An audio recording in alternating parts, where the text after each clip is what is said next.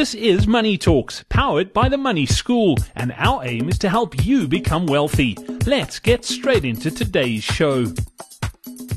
Welcome back. This is Money Talks, and it's powered by the Money School. I've got your money coach, Gary Kale, with us once again.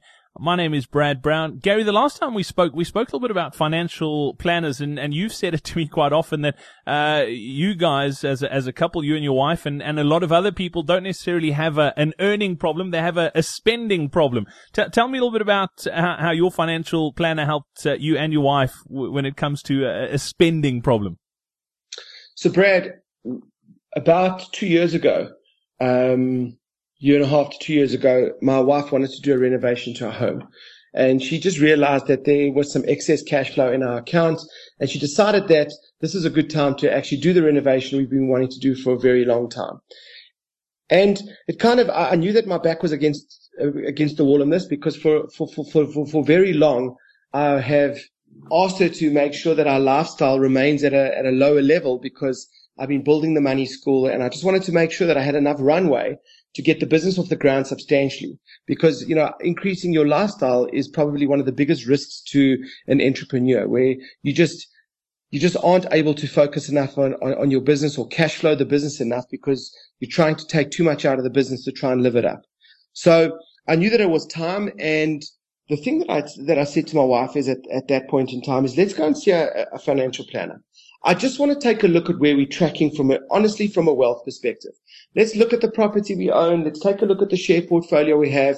Let's take a look at what our lifestyle is currently costing. Let's look at where the rand is. Let's just tell in real terms, how wealthy are we, and what are the gaps?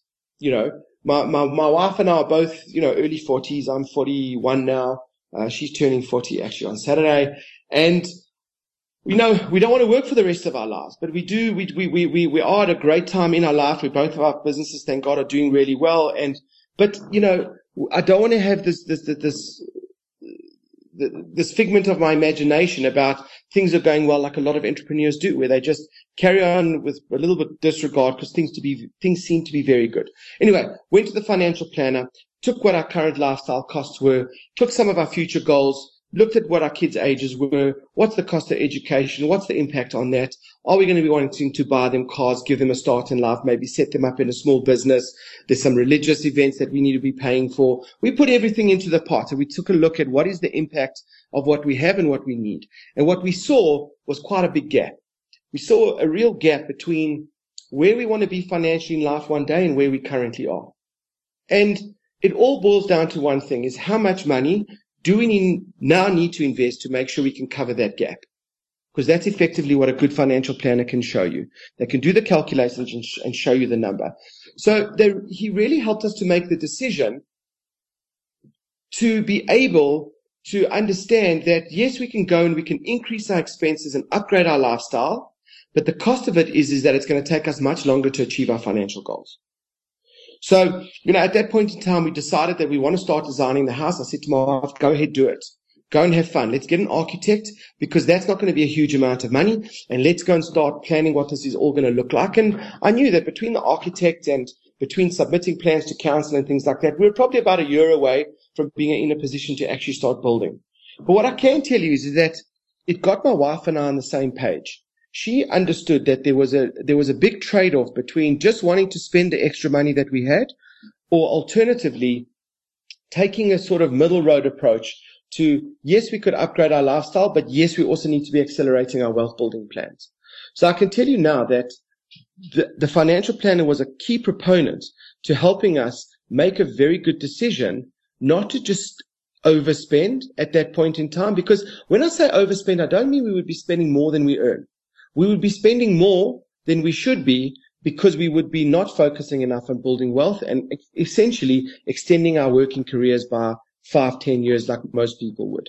So along the line, we understand what our number is now, and I'm not sure if you're listening to this, you need to know what your number is. Make sure that you know what your number is, how much you are supposed to be saving every month to help you achieve your financial goal that you have in your future, and your financial planner can help you with that. Because once you understand that, all your decisions become much easier. I've just got an increase. Should I upgrade my car? Should I upgrade my home? Should I be spending more? You know what your number is that you're supposed to be hitting every month in terms of how much you're supposed to be investing. So you want to apply a little bit more, upgrade a little bit more, apply a little bit more, because you know what number you're supposed to be tracking towards. And it makes life so much easier from a decision-making perspective. Awesome stuff. Gary Kale, thank you very much for that. Much appreciated. We look forward to catching up again next time here on The Money School. And until then, don't forget, if you have a question you'd like answered, all you have to do is head over to the website. It is themoneyschool.co.za. All the details are there. Until next time, from the two of us, it's cheers. Thank you for listening to Money Talks, powered by The Money School. To find out more about The Money School, follow us on Twitter @MoneySchoolSA.